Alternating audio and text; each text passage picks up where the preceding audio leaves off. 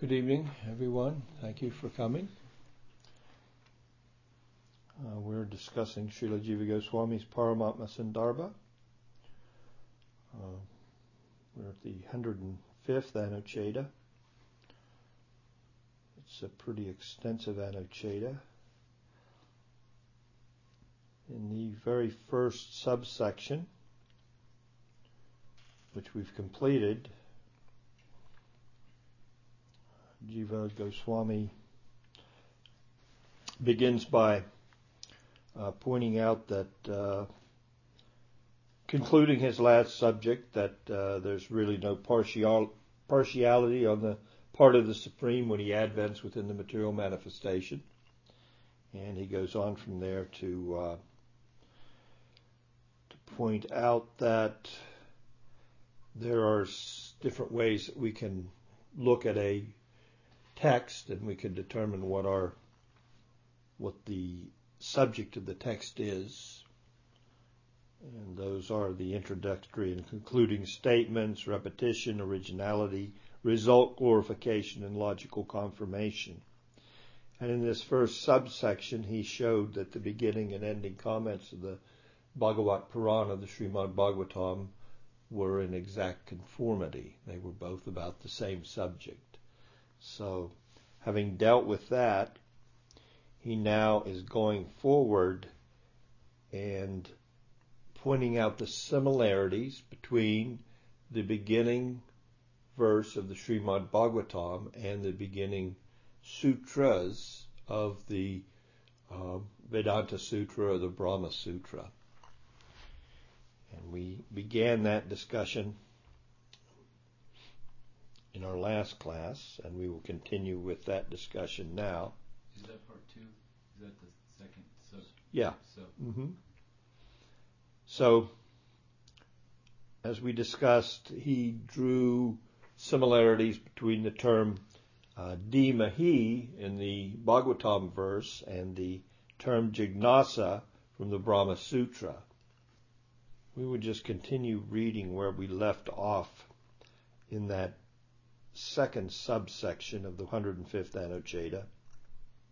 Now remember, he's talking about the correlation now between the terminologies Dhimahi, to meditate, and Jignasa, inquire.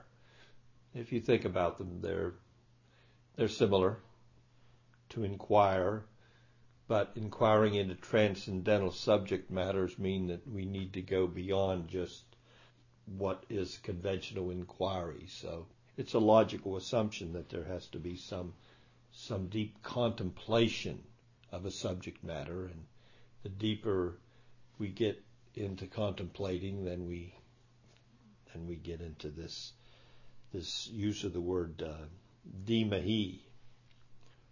So Jiva continues.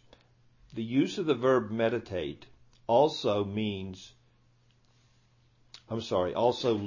to the understanding that Bhagavan has a form because, and then Jiva Goswami gives 3 reasons why to meditate means you need to have something concrete to meditate upon.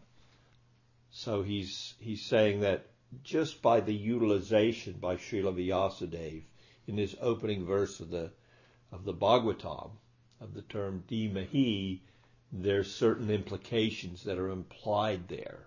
So he brings those out in this Anucheda. He says, meditation can be performed most easily only on an object with form.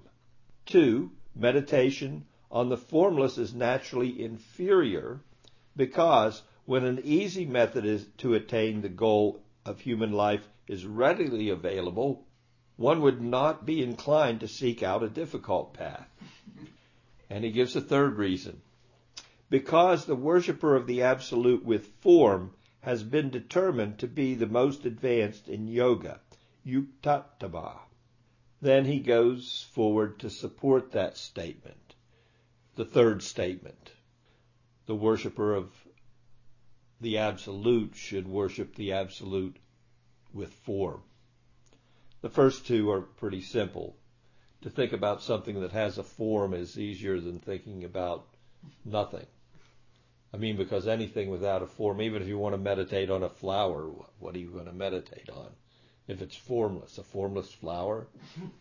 So if you're going to meditate on the supreme absolute truth without any form, then what's left for you to meditate on about the supreme absolute truth? Form and no form and take the absolute truth and take away all form and qualities. So what can you think about? There's not a lot left. So that's the first 2 points right there. To meditate on a form is easier. If you have the opportunity to meditate on a form for the Supreme, then that's easier than meditating on a formless Supreme. So if the easier of the two is to conceive and meditate upon the Lord as having a form and qualities and pastimes and a name, if you have all that available to you, why would you want to meditate on a formless conception of the Absolute? The other is so much easier. So now to support the third point that he made, that because the worshiper of the Absolute with form has been determined to be the most advanced. Who determined it? The Absolute. So then Jiva quotes from the Bhagavad Gita. So he quotes 3 verses from the Bhagavad Gita's 12th chapter. And the beginning of the 12th chapter of the Bhagavad Gita, Arjuna asks one simple question. Which should I meditate on? The formless or a conception of the Supreme having a form? Please tell me which of these two is best. Arjuna, and Krishna does. He says, those who worship me with transcendental faith, absorbing their minds in me, and ever united with me, I regard as the highest realizers of yoga. That's the 2nd verse of the 12th chapter. So that's what I think. And then, regarding the other, those who worship the imperishable, ineffable, and unmanifest, and who are engaged in the welfare of all beings, also attain me alone. Well, they're also doing good. They also attain me. But then he goes on to clarify. In the next verse he says, for those whose minds are attached to the unmanifest, there is greater tribulation, because the goal of the unmanifest is attained by embodied beings only with great difficulty. So thus Jiva's provided some evidence to support that if we're going to de-mahi on anything, if that's what we're going to do, let's de-mahi, let's meditate on something that has form, especially if you're looking to the supreme absolute truth. Actually, anything you're going to meditate on, it's easier to meditate on it with a form. Then he gives some additional evidence to support his position. From the Bhagavatam, quoting Brahma from the 10th canto, 14th chapter. O Almighty Lord, those who undergo pains to attain realization of the self alone, giving up the most beneficial path of bhakti, gain only labor and nothing else, like those engaged in threshing coarse husk devoid of grain. So Brahma takes it to a higher degree then. Krishna was kind of like, it's okay, they ultimately attain me. And Brahma's saying, no, I don't.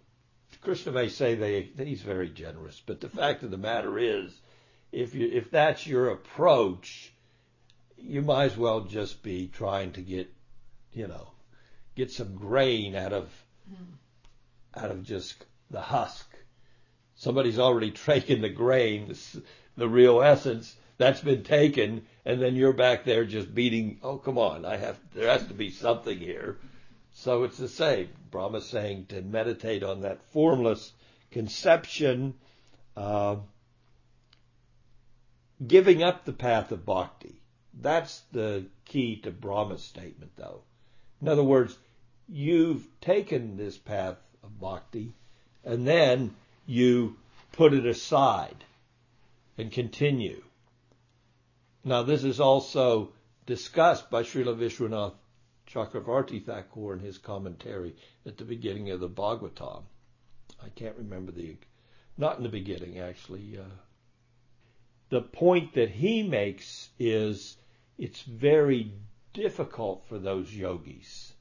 It's basically regrettable that they attain through the practice of bhakti. They use bhakti as like a tool, an assistant to their meditation. But their conception and their goal in self-realization is to enter into the Brahman. So they use bhakti to help, because it says without a little bhakti, you won't be successful. So they follow that scriptural injunction. And here again, we're talking about, and Vishwanath's talking about their Brahmavadis as opposed to Mayavadis. So there are people that do have a conception of the absolute, which is acceptable as far as Brahmeti, Paramatmeti, Bhagavan iti subjute. What's not acceptable is to think that the form of the Lord is material. They accept the form of the Lord as spiritual, so they can be successful. But Vishwanath says they come to the stage, they attach their mind, they experience some semblance of the sweetness of the Lord, and then they detach their hook-like minds, which are like their ironclad hearts, from that form of the Lord. Well, it's regrettable for them. But that's what they have to do. They have fixed this concept of the Lord. That's their goal, to enter into Brahman. Well, to do that, they're going to have to give up that personal form of the Lord with all the sweetness. I mean, he even says, they have a boss, Bhava a boss. They taste the sweetness. Their hairs stand on end. And then they just detach their mind from the form of the Lord. And the Lord's given them a great opportunity. And what do they toss it aside, because that's not their objective. And it's like even in meditating on the form of the Lord, that little bit of bhakti that allows them that ultimate attainment of Sayuja, merging with the Supreme, they've really been given a pretty good dose of opportunity. The window of opportunity's been opened, and they themselves close it. So Brahma's talking about that here also. Those yogis who give up bhakti to attain their goal of Brahma Sayuja. You had it in your grasp. The grains were there, and then you, instead of taking the grains, you pick up the husk and start beating them again. You go on with your yoga practice. You have an opportunity there for the grains, the fruit, the sweetness of your spiritual endeavor. You'd rather try for something else. It's the same, according to Brahma, as beating the husk. So Jiva's made his points regarding meditation, Dhimahi, and he continues. It is therefore concluded that the entity to be meditated upon is none other than the original complete person, Swayam Bhagavan, while others, such as Shiva, are excluded. Additionally, the operative mood of the verb Dhimahi, let us meditate, signifies a prayer without any separate aim, exclusively for the service of Bhagavan as the supreme goal of human life. Service herein indicated by the act of meditation. So Jiva's going on and he's saying, and this needs to be single-minded with one intent, and that intent is only of serving the Supreme. Just as Rupa says in the beginning of the Bhakti Rasamrita Sindhu, Haitakiya Pratiyata, unmotivated, uninterrupted meditation on the Supreme is the way to quickly attain the goal. We're in the not quickly stage of sadhaka. sadhana bhakti. So our meditations are rather, it's like watching an old-time movie for us. You can even see the frames. Oh, deity worship. Oh, kirtan. Oh, reading. But then you have all these blank things where there's no Krishna. So it's like watching the old real movies. You see all these breakings. It's not like, a cinematic adventure for us. It's like break, break, break. Ahaitakiya pratiyata. We want to get to that continual meditation. That's the essence of the practice of bhakti. If you can come to that platform of service, then, material life ceases for you. You may still be here, but you're not of here anymore. You may be engaged in so many services, but your service is all on the transcendental plane. So we see the sadhu, the guru, he's on this plane of complete involvement in the Supreme. So that's what Jiva pulls out. Again, from the word dhimahi, he's drawing so many. If we're going to say dhimahi, if we're going to say meditate, let's talk about how to meditate. So he's teaching us as students, this is the way you meditate. You meditate on a conception of the form, a conception of the absolute that has form. And if you meditate, it's full on. No piecemeal meditation will fully satisfy you. But whatever you can do is good, but really, when you use this term meditate, that's complete absorption. We're not talking about running off to the mountains of the Himalayas and jumping into a cave and, eating nothing. No, we're talking about practical meditation. We're coming through the gracious dispensation of Sri Chaitanya Mahaprabhu. The mountains and the caves and the, living on air, it may be a little beyond our grasp. So we'll take advantage of this Harinam Sankirtan. It's easy for us. We make it difficult. It's easy. Therefore, the fact that Bhagavan is of that nature to be the entity upon whom meditation is advised is self-evident. It thus indicates that Bhagavan is specifically endowed with a supremely enchanting form. And then he comes into he's going on here. He's saying, and this meditation, this is special meditation. Here's why this is special meditation. So Jiva continues here. It thus indicates that Bhagavan is specifically endowed with a supremely enchanting form. For it is said in the Brihat Sama, those glories have been extolled by Bhagavan himself. And then he quotes, he is greatly effulgent, immense as the earth, vast as the sky, abundantly illuminating like the day. His abode is great, his beauty exceeds that of the magnificent, and among the beautiful he is more beautiful still. The glories of Brihat Sama have been extolled, and then where are we getting this? Well, actually Krishna says this in the Bhagavad Gita.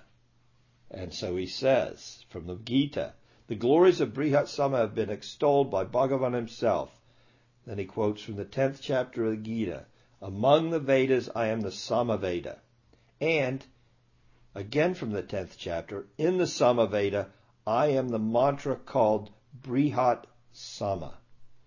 So that's in the 35th verse of the 10th chapter. In this way, the Brahma Jignasa of Brahma Sutra 111 has been explained. So the meditation on Brahman is the import of Vedanta, the essence of the Vedas. And we say that the Srimad Bhagavatam is the essence of the Vedas, or the essence of Vedanta, the Upanishads. And then one other thing implied in Dhimahi is that this is open to a multitude of meditators. So it's a universal process. So actually, in Sanskrit, this word dhimahi is in the plural for that very reason in the first verse of the Bhagavad Purana.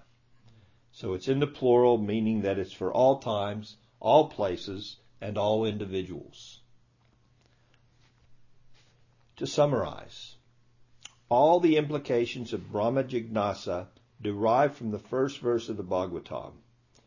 So these are all the conclusions that need to be seen in the first verse of the Bhagavatam in relationship to this term, Brahma Jignasa. Now let us meditate on the supreme absolute truth. 1. The ultimate meaning of the word Brahman is Bhagavan.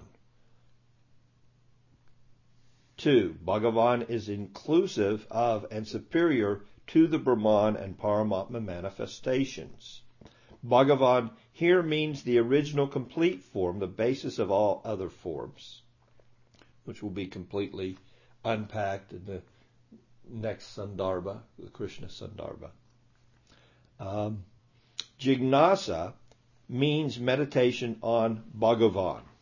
Meditation implies that Bhagavan has a form. Meditation also signifies that Bhagavan's form is exquisitely beautiful. The plural number in Dhimahi denies the Vivartavad of Sankaracharya that accepts only one conscious being. Again, Vivartavad means it's all Brahman. When it says it's all Brahman, that means there ain't nothing outside of it. There's only one it. And if you think there's more than one it, that's Vivartavad. You accept the theory of illusion. Their theory is it's all an illusion except for the it or Brahman. So that's basically Vivartavad. One conscious being. The plural in Dhimahi implies that bhakti is a universal process. 10. Any other process without bhakti is futile, as shown by Brahma's verse, and by Krishna's admonition that it's difficult. It's really hard. And 11. The object of meditation is Bhagavan, not Shiva or Brahma. So this verse, Atato Brahma Jignasa. So we're going to meditate Jignasa, being equal to Dhimahi, on Brahman. So, what about Atata? Atato Brahma Jignasa is the first verse. So what about that? What does that refer to? It's a lot. Jiva Goswami is now going to explain that first word, Atato, which is a compound of two words, and he explains as follows. Study of Purva Mimamsa leads to inquiry into Brahman. Purva Mimamsa. Jiva says, now the word ata and ataha, now therefore, with which the Brahma Sutra begins, are explained here. So the words ata and ataha. So tato Brahma Jignasa, when they come together, are explained here in the first verse of the Bhagavatam by the word satyam. So now again, he's drawn a parallel between atato and satyam. In this word pairing, ata is used in the sense of immediate sequence or succession. And the word ataha indicates the cause of the relation to the preceding topic. Atato Brahma Jignasa.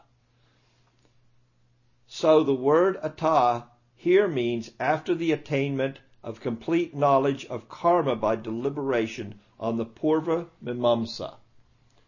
Now this explanation of the first verse of the Brahma Sutra, the Vedanta Sutra, is pretty consistent the one that Jiva is giving here in his Sandarbha, is consistent with the commentaries of most everyone else. All the other Vaishnavas give this same explanation of this one word, atato. Tato Brahma Jignasa. Common knowledge. So we're going to learn the common explanation.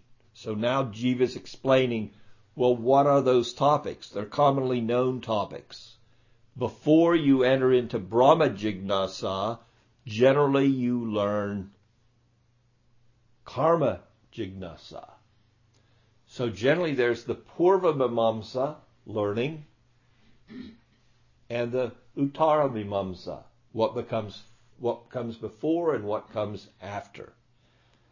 So this is, again, for us, it's entering into a different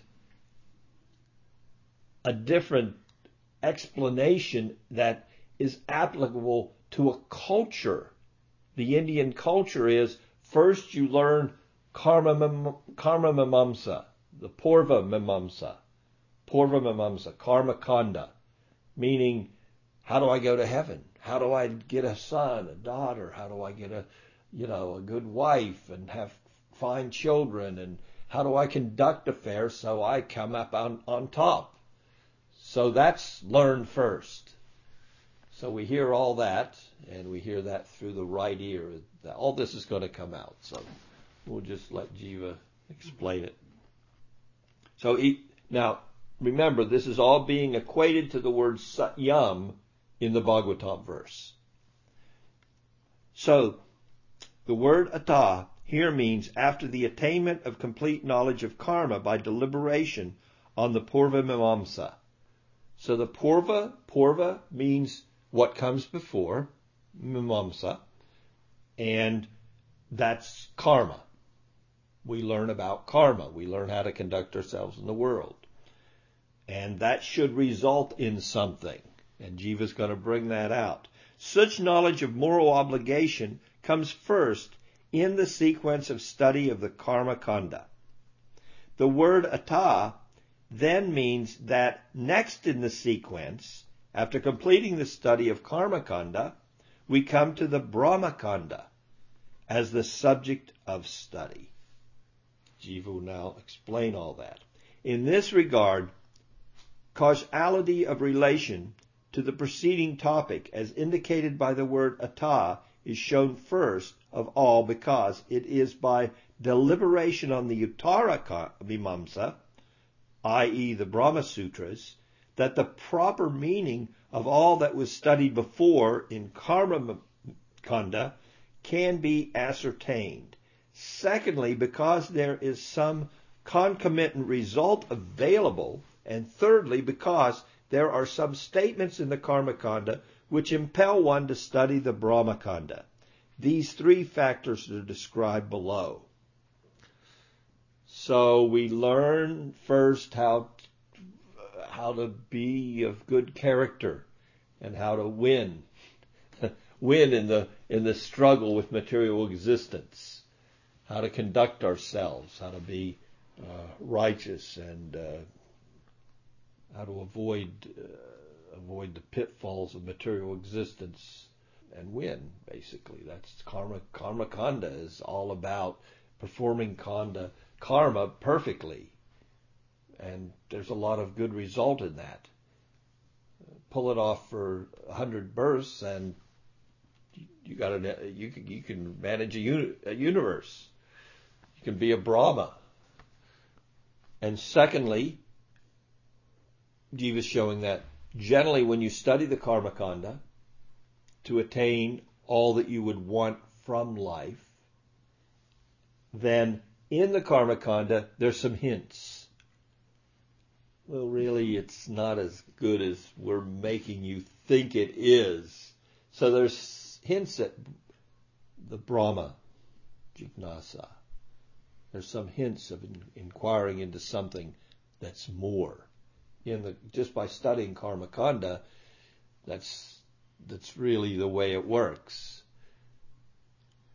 So the Uttara Mimamsa is hinted at. There's more to study. The meaning of Ata Ataha is certainly after the study and practice of Purva Mimamsa as determined from the following reasoning, because the Purva Mimamsa is the oppositional principle, it is certainly necessary to have knowledge of it in the study of Uttara Mimamsa, which is the concluding and subsequent work. It's necessary to have knowledge of the Karma Mimamsa, the path of karma, in order to move on to study the path of Brahman realization, the path of spiritual inquiry. Why is that? Well, you need to have a frame of reference. What do we call a frame of reference in the logic? Purvapaksha. So it's a lot easier to understand spiritual matters when you and have arguments against karma kanda, to say that material life is not really the most beneficial for the living entity in the human form of life. It's not the most beneficial, so you need a frame of reference. So if you've studied the Karma Mimamsa, you know all that you can get from good karma. You know you can get the children, the wealth, you can have a long life, you can go to heaven, Swarga afterwards, and you can have everything you want by performing this Karma Mimamsa and doing the sacrifices and the austerities and making sure that if you've committed a sinful activity, you do the proper atonement so that it doesn't get in the way of your material attainments that you've set your mind on. So all this is given in the Karma Kanda section. So the Purva Mimamsa. And then you go on to the Uttara Mimamsa, Brahma Jignasa. You go on to that, and you have a frame of reference. So generally you learn about the karma first. And then, with that frame of reference, you can look back on that and say, you can look at it as in any logical proposition. You have a Purvapaksa. You have the opponent's viewpoint. So you have the karmi's viewpoint, and you have the devotee's viewpoint, in our case. So you have a good frame of reference. So you can say, well, really, I understand you like to be a karmi, but let me tell you there's some pitfalls. And let me tell you, on the path of devotion, we can avoid those pitfalls. You can actually dissolve your karma. Now, how's that sound? No bad reactions at all. And no good reactions. Wait, I like the no bad reactions, but I want to have the good reactions. Well, actually, the good reactions are not as good as you think they are. They're temporary. Go to heaven, enjoy as much as you want, but chances are, well, no chances, you definitely will fall down from there eventually, either sooner or later. Sooner, if you offend somebody that's up there, because these guys, everybody up there has some real power, some real tejas. You can leave quickly, or you may leave later, but leave you will. That's the nature of the heavenly atmosphere. The whole material world, samsara, is going up and coming down. So generally, the Purva is determined to be helpful because in some of its parts, they are unopposed to the Uttara Mimamsa. So some parts of the Purva Mimamsa, or the Karma Kanda, those are synonymous. There are hints. There are parts where the Uttara Mimamsa is not opposed. It's not like the Karma Mimamsa is just saying, karma is all there is. No, there's some other things, and there's hints. Additionally, karma, prescribed action, is instrumental in the purification of the heart, characterized by the development of qualities such as peacefulness. So it's not that we just throw the Karma Mimamsa out entirely, even if we're striving for Uttara Mimamsa, the higher goal. or later. Uttara means later in this context. Atato, before and after, sequentially. So these words, ata and ataha. So you become peaceful just by performing the karma. You do, there's some sense control involved. You just don't do what you want, when you want, how you want. You do what the karma mimamsa path says, the purva mimamsa, when they say to do it, how they say to do it, and you get the result from that action. So karma is, of course, there's karma where you just throw out the baby, the bathwater, and everything, and just do what you want. But civilized human society doesn't take that path. Animal human society lives on that path. Unfortunately, we're in Kali Yuga, and that's the path of human society. So really, we're looking back here to something that's being presented by Jiva Goswami in Kali Yuga, but still he's in a culture where this is what generally happens. The student is brought in to the Gurukula, and he learns these two paths. And based on his character, the guru can say, yeah, Tara, just a little bit. He's already set. He judges.